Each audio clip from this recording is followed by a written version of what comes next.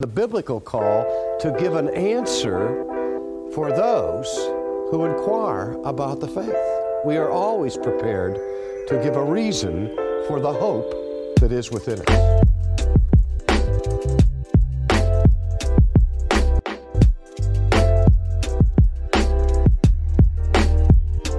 This is your life. This is who you are. This changes the way you understand yourself as a human being and every other human being. It changes what you mean by justification and adoption and sanctification and glorification. And it changes what you mean by why we do what we do in gospel ministry and in righteous living. Everything is changed when we understand the resurrection of Jesus Christ. Hi, I'm Jabulani Myberg. And I'm Isaac Pinto. We are associate pastors at Central Baptist Church. And welcome to our Theology Alive podcast, where we look to engage theology in the church carried out in the culture using a Christian worldview. So, good morning. I don't know if it's morning, afternoon, or evening where you're listening to us. Welcome to TAP. Here we are again. It's good to be back. We hope that as you're listening to this, you are still delighting in God. We're trusting that these episodes are just an encouragement to you as a believer to really keep pursuing after God, keep loving Jesus, and keep asking yourself the pertinent questions. How does theology, the study of God, apply to my day-to-day life? Amen.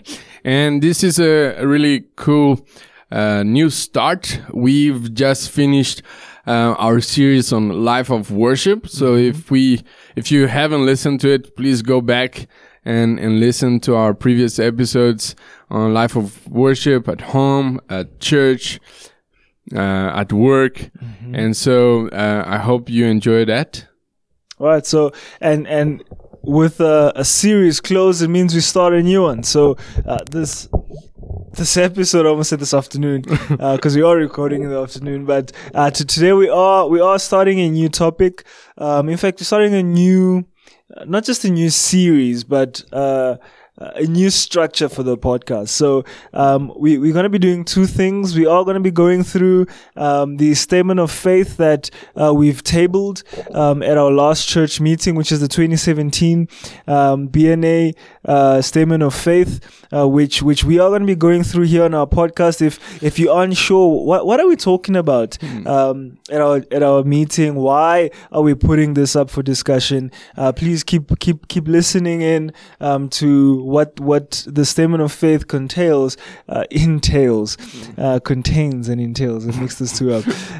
And also why is it important for us to hold to a document as such? Yeah, so we're going to be going through the statement of faith. Just by the way, there's nothing wrong with our current statement of faith, the 1924 statement of faith, but we do want to clarify some of the things, and this statement of faith kind of does that in some areas. If we touch a little bit on this on our episode with Lance Lawton, so if you don't know what we're talking about and where did the statement came from and came about, go and listen to that episode.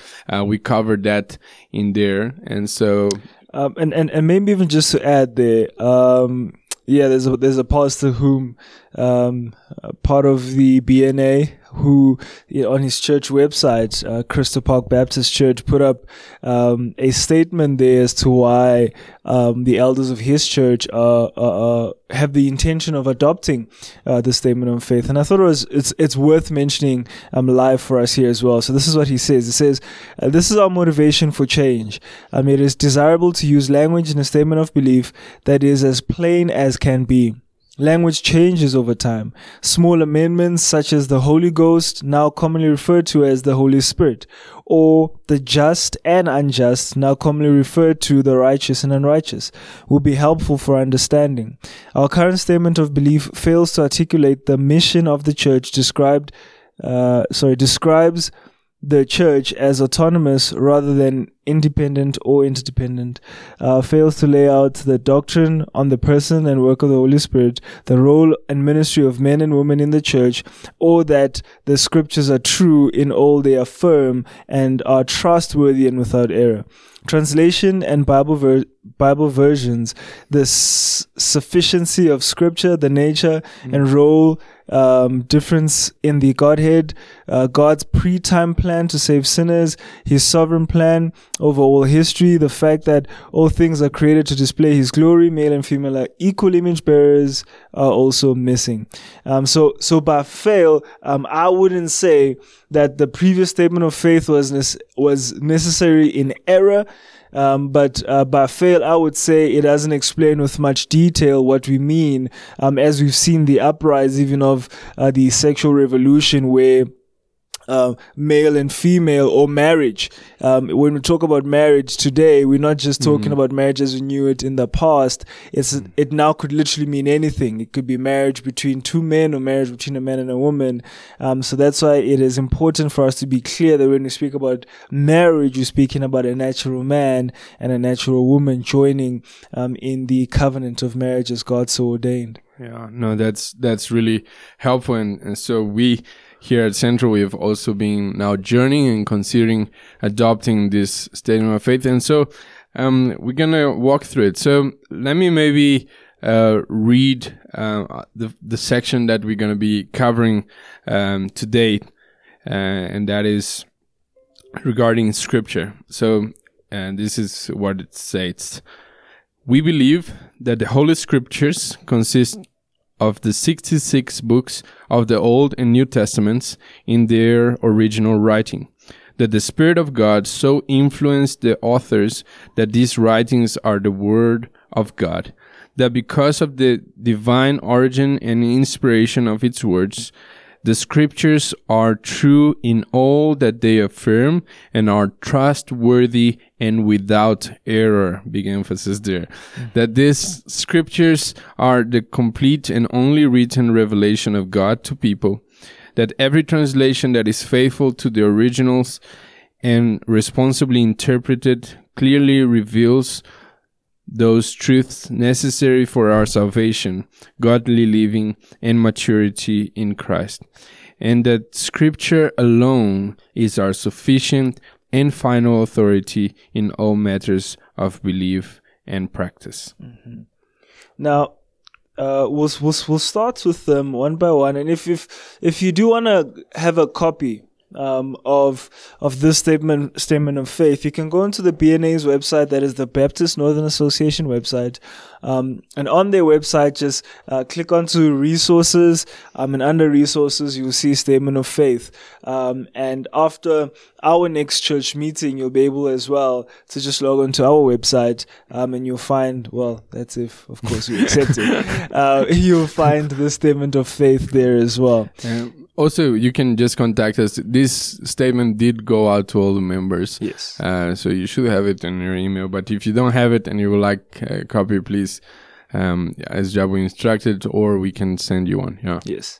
Now, starting off there, Isaac, with the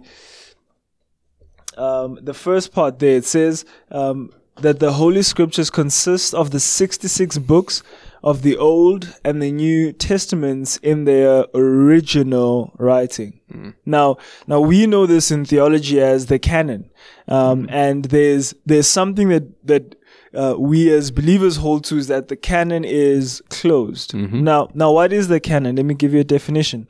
The canon of Scripture refers to all the books in the Christian Bible and Hebrew Scriptures that together constitute the complete and divinely inspired Word of God. Only the books of the canon are considered authoritative in matters of faith and practice. The idea of a closed canon is that the Bible is complete. No more books are being added to it. God is not appending His Word. Amen. Amen. So maybe just as a quick breakdown of those 66 books. So we have in the Old Testament the 39 books, and those are divided generally on the Pentateuch, the 5 books, the historical books. Those are 12. There are the poetic books. Those are 5. Major prophets, 5. Minor prophets, 12. And those give us the 39 books of the Old Testament. And in the New Testament, we have historical books. That's the Gospels and Acts, 5 books. The epistles, letters or epistles, 21 books. And then we have prophecy, 1 book. That is the book of Revelation. So that's generally how we have those 66 books and that complete the canon. Right. Now we know from the scriptures in Ephesians chapter 2 and verse 20. For context, we can start from verse 19 and says, "So then you are no longer strangers and aliens, but you are fellow citizens with the saints and members of the household of God, built on the foundation of the apostles and prophets, Christ Jesus himself being the chief cornerstone, in whom the whole structure being joined together grows in a holy temple in the Lord." So we do know that the Old Testament was written by the prophets and some kings, and they wrote this book even in the Old Testament under the inspiration of the Holy Spirit. We call it the divine word of God because God is the ultimate or the supreme author of the scriptures, using these different men to inscribe what he saw a purpose that we have as he has revealed to us. And this is important that we believe that the revelation of God, the scriptures, we often quote this verse, all scripture is God breathed, right? But the scriptures were given to us by God. And I want to say that even though often this is taken for granted, but in opposition to, for example, the Catholic teaching that the church gave rise to the scriptures, and no, what comes first, the scripture or the church? The scriptures come first. The revelation of God come first, and the church simply recognized that which was already given to them. It was not the church that simply came up with this, and it was just out of their heads. And you even earlier, before we started recording, you mentioned the word providence, right? And we believe God in his providence gave us this word. Sure. Just a few verses here. In Proverbs chapter 30 verse 5 to 6, it says, "Every word of God is flawless. He is a shield to those who take refuge in him. Do not add to his words, or he will rebuke you and prove you a liar." Deuteronomy 4 verse 2 says, "Do not add to what I command you, and do not subtract from it, but keep the commands of the law of the Lord your God that I give you."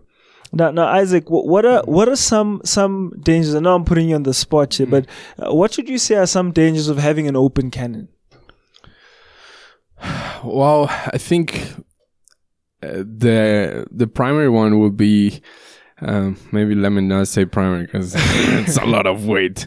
But I think that throughout the ages, men have come up with dreams and writings for self-fulfillment, and so an open canon is dangerous because attributing words of men to God is a big deal. Sure. Right?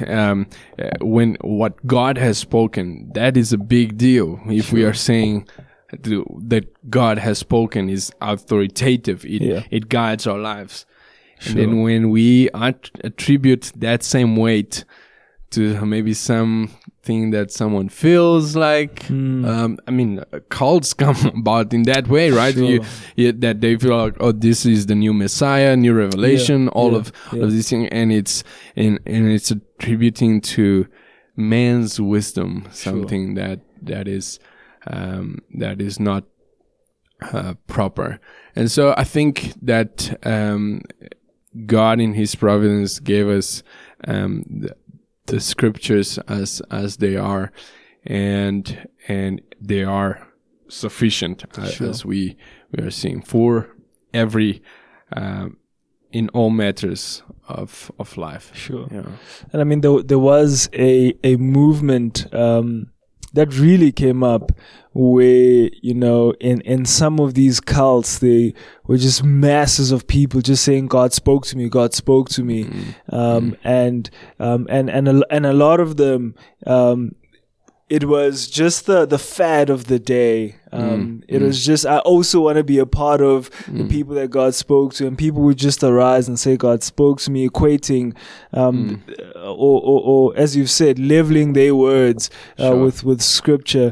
And we really want you as a believer to know with much assurance that the book that you have in your hands, that the Bible, in the original was inspired by God. And what you have before you is everything that you need for life and for godliness. This means that everything that you need to know about God has revealed to you through His scriptures. So if we say that the canon has been closed, it means that the book of Apocrypha is not inspired. No. It does not fall into the canon. It means the Bhagavad Gita, the Book of Mormon, the Quran, all these do not fall into the category of the inspired books of scripture, for they were written after the canon had been closed. Yeah, and it's important to note that, for example, with the Apocrypha, there are things there that are accurate and interesting and historical. There can be some of historical relevance, but it cannot be equated to the level of the Word of God, Yeah. And the question then would be why? And that's the second point there. It says that the Spirit of God so influenced the authors that these writings are the Word of God. I think that one of the reasons, and we seen this in the scriptures, and I'm sure you'll find the text there, or I'll mention the text later. But in terms of how the canon, let me say, solidified, was that the church recognized that which was the Word of God. And even in terms of the Old Testament, the Jewish believe and recognize this is the Word of God. And so there were texts and there were writings even at that time that didn't make the canon, because they recognized that this was not the Word of God. For example, a common writing in the early church was the Didache, which gave very practical instructions in terms of baptizing people and all of that, and contained some of the apostles' teachings and all of that, but the church did not recognize that as the Word of God. Yeah.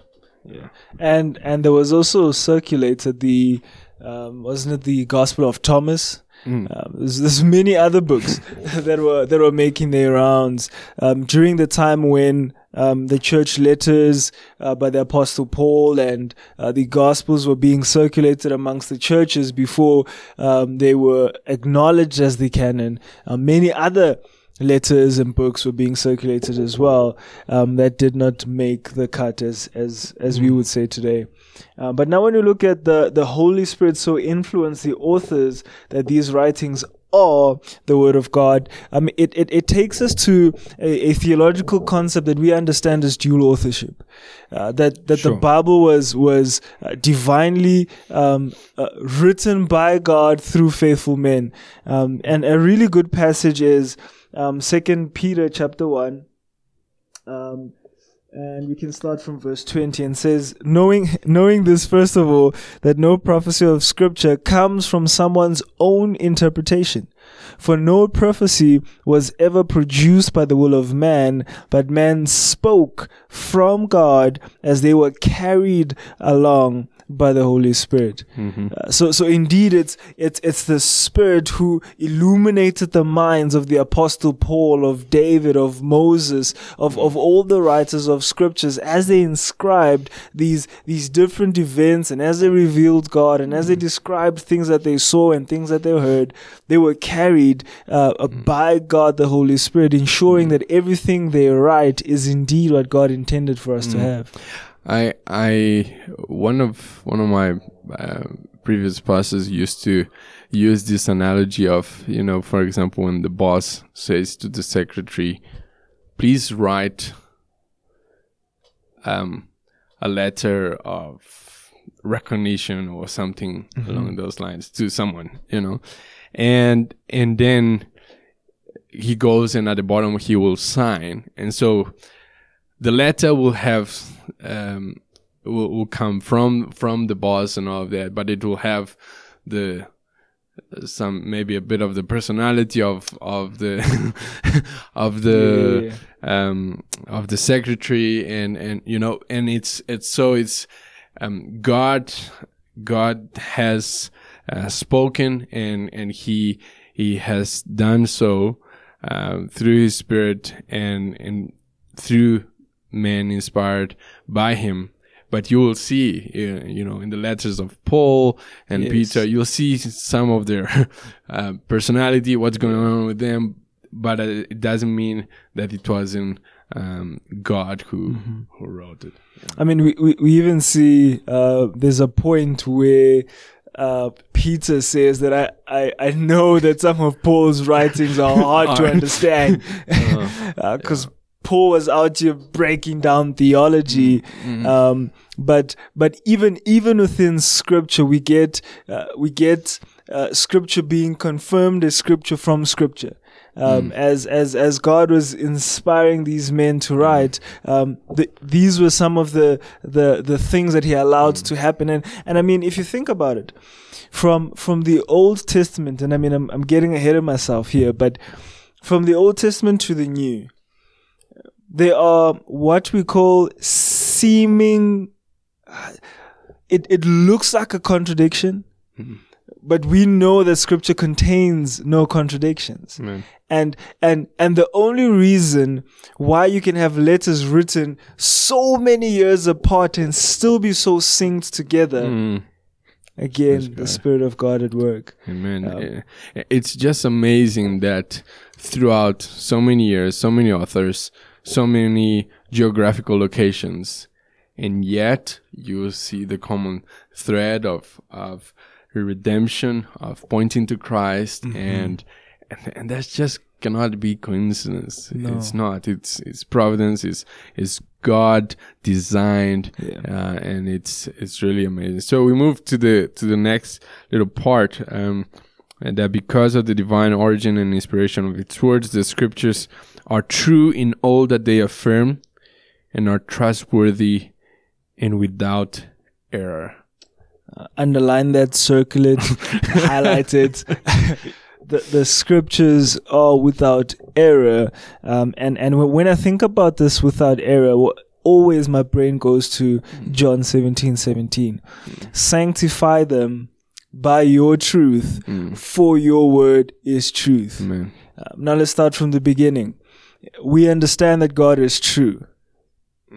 We understand that the Scriptures are from God.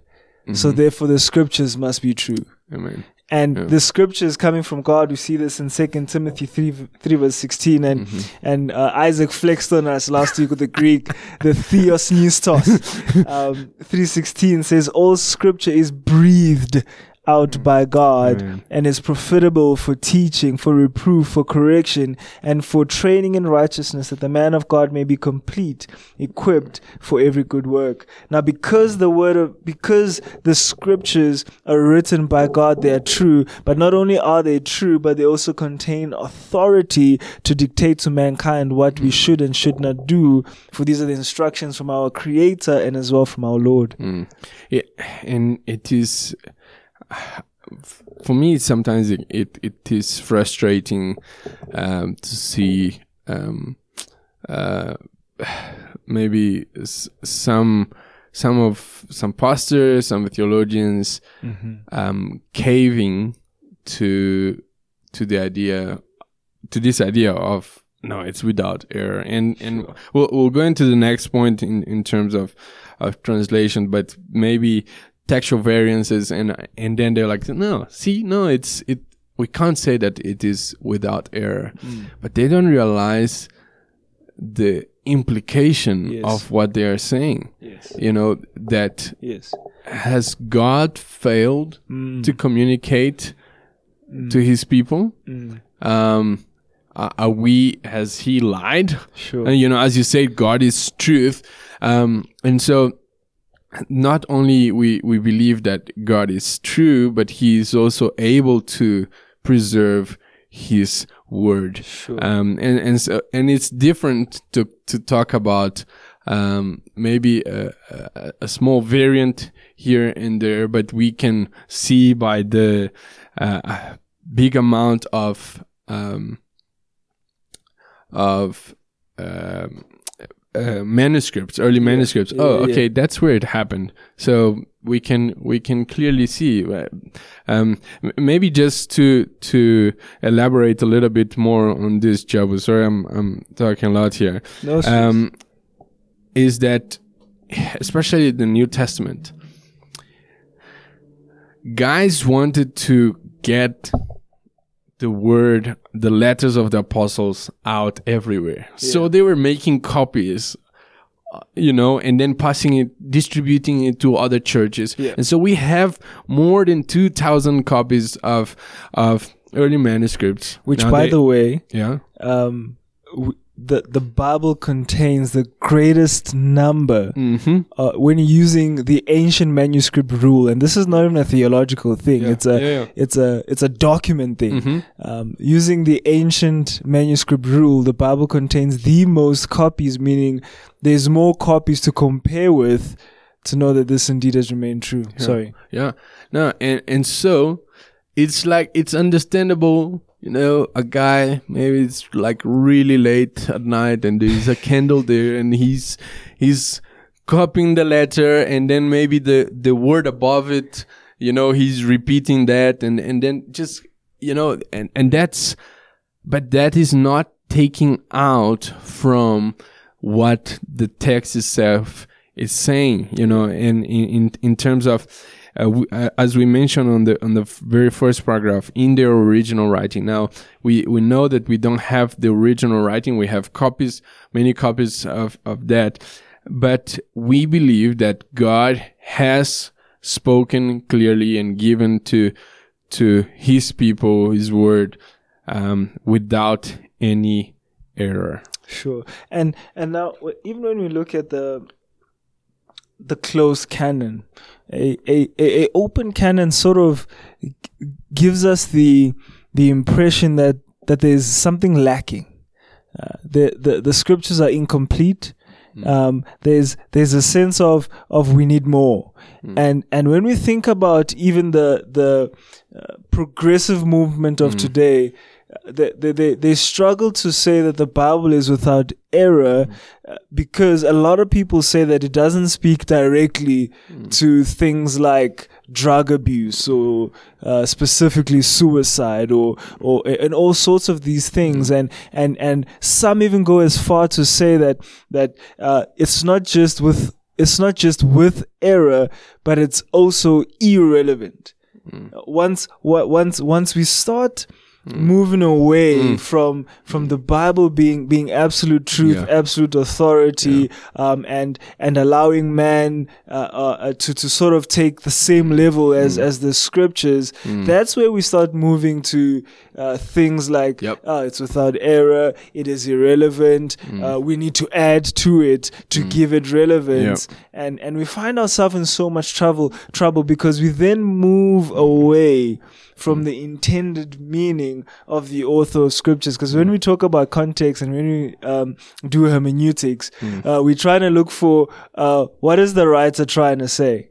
Yeah. When you look at the Bible, we need to ask ourselves, what is the writer, God, all of scripture trying to say to mankind? Amen. And once we add from that, we sort of move away from what is the author saying, and now we're adding weight to the scriptures that the scriptures don't need. Yeah. And let me say a big amen to that, even as a continuationist. But I want to say a big amen. We have the scriptures. They are the final authority. We don't need extra revelation, new revelation, or any of that. So moving on to the next paragraph here on our first section, that every translation that is faithful to the originals and responsibly interpreted clearly reveals those truths necessary for our salvation, godly living, and maturity in Christ. Now we have to make a statement here, and I think we should close it here, Isaac, and then we'll continue with the last one next week. Next time. But I think, believers, please hear us out. For you to grow in your faith, you need to be found in the scriptures. Amen. The scriptures are absolutely essential for your sanctification. Amen. What we have here is the revelation of God, where God reveals himself to man. But he also reveals man to man. We don't know how bad we really are until we turn to the scriptures. We know that God has revealed himself in two ways. He's revealed himself through creation. We see the beauty of creation, and man, its intricate design calls for an intricate designer. Amen. We know who that intricate designer is because he's revealed himself to us in the scriptures. But also when we look at ourselves and we see how complex we are, again, it calls for a designer. That designer is God. But then we also then see our flaws, the evil that just roams around, the depth of depravity that fills the earth. Yeah. We cannot fathom with our own minds how sinful our hearts actually are. And God has revealed that for us in the scriptures. But praise God, he didn't just stop there. He didn't just point out a problem and then sit back with his arms folded on his throne saying, okay guys, here's the problem, fix it. No. He provided a solution. And we know from scriptures in the proto-evangelion, Genesis 3:15, he had already promised that there is coming a seed who will have his heel bruised on Calvary, but he will crush the head of the serpent. Amen. And that was the gospel already produced to mankind when men initially fell in the garden with Adam and Eve. So we need the scriptures not just to know that we are fallen, not just to know that God has provided the solution in Christ Jesus, but then the Bible also tells us how we can repent of our sins and believe in the Lord Jesus Christ for eternal life. Amen. Amen. So in that note, we'll leave it at that. We'll pick up on next time. We'll maybe talk a little bit more about translations. But we're thankful for God's word that edify us. So let me just pray for us. Dear Lord, we want to thank you so much for your revealed word, for the written word. And we thank you because you have provided for us a way to to get to know you better, to live godly lives. Thank you for even the faithful men throughout the ages that have read and lived according to the scriptures, Lord.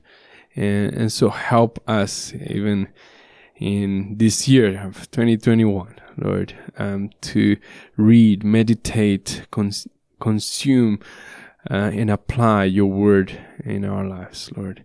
I thank you so much for its richness, and thank you for speaking to us, Lord. We praise you and we adore you in the precious name of Jesus. Amen. Amen. And as you've listened to this, please go on, as you consider God's inspired word, go on teaching it, go on reproofing, go on correcting, go on being trained in righteous. Why? So that you can be complete and equipped for every good work. God Amen. bless. God bless. We live in a day where we think that in order to be relevant to our culture, we must be like our culture. We live in a day where we think in order for the gospel to be relevant, we must somehow adapt it to the culture, and nothing on the face of the earth or in the bowels of hell could be further from the truth. We are relevant not because we are like our culture, we are relevant because we are absolutely different. And our gospel has power not because it is acceptable to carnal men. Our gospel has power because it is a scandal to men.